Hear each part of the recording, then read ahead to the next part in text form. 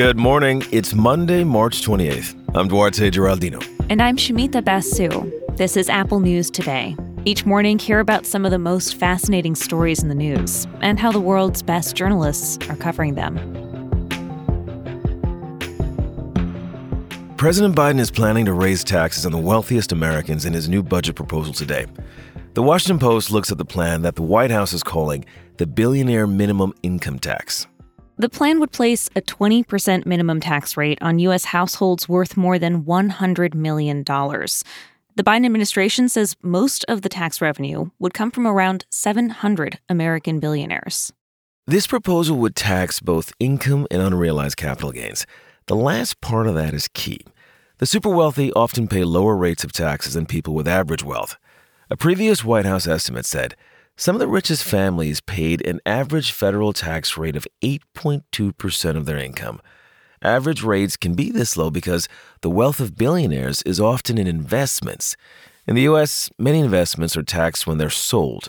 And those are realized capital gains. What's different about Biden's plan is that it would tax some investments before they're sold for certain very wealthy people to make sure they pay a minimum 20% tax rate. Now, if that happens, the billionaire's tax could raise an estimated $360 billion in new revenue over the next decade. The plan is similar to a proposal from the Senate Democrats last year as a way to offset the cost of Biden's Build Back Better plan.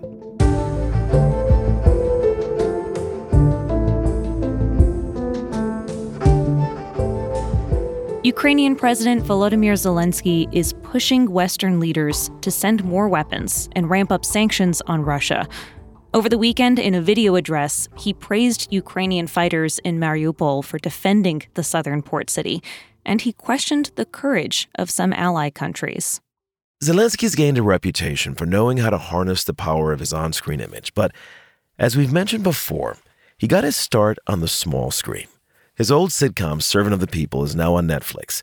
Cultural critic Annie Bundle wrote about it for NBC, and she says it's really strange watching Zelensky play a fictionalized president. This is a life or death situation.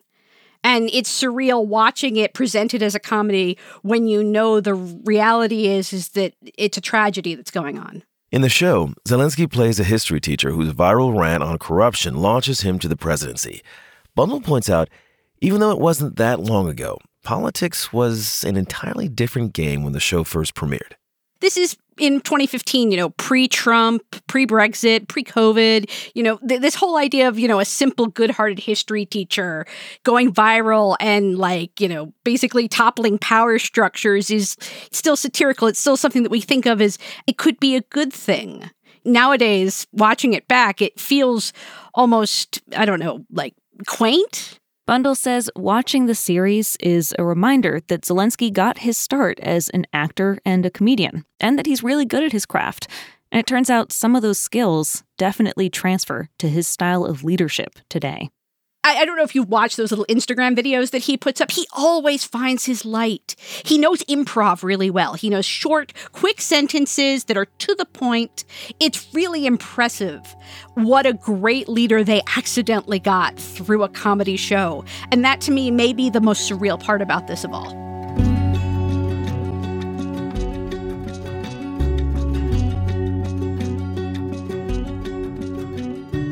A lot of mass shootings in the United States are carried out by people armed with semi-automatic weapons. It's not against the law to buy them. There are laws against fully automatic weapons, which can empty an entire magazine with a single pull of the trigger. But increasingly, people are finding ways to convert their semi-automatic guns into fully automatic ones. As reporter Alon Stevens from The Trace explains, that requires a special tool. To do that comes the AutoSear, which is an automatic conversion device that you can drop in to, an AR-15, or you can attach to the back of a Glock handgun, and it essentially turns that into a fully automatic weapon. AutoSears are hard to get legally in the United States. People need an extensive federal background check just to buy one, but Stevens explains, in recent years, these conversion devices have become really popular on the criminal market. Some are available for as little as $20. And for people who want to try to get, a machine gun outside the purview of the law, they're very cheap and they're pretty easy to install if you know what you're doing. And so they've really taken off in the last, 5 years or so. Stephen's reporting found these conversion devices are particularly sought after by anti-government extremists. We actually saw that in the case of Stephen Carrillo. He was an Air Force sergeant and a member of the Boogaloo Boys, an anti-government extremist group who ended up using one of these weapons. He ended up launching an ambush on 2 federal security officers, killing one in the attack. And then the following month, he would use the weapon again to go out and kill another law enforcement officer. The investigation by The Trace and Vice News found that federal prosecutions which involve automatic conversion devices are rising fast. In the past few years, federal agencies launched initiatives to track production and delivery, especially from overseas. One federal agent said that in his first 10 years on the job, he rarely came across machine guns. Now, he sees these types of converted weapons all the time. We've seen them in robberies. We've seen them in just arms trafficking, right? We see them in drug traffickers. And also we just see them in videos on the street, in certain communities where violence is quite normal. These things are kind of becoming more commonplace.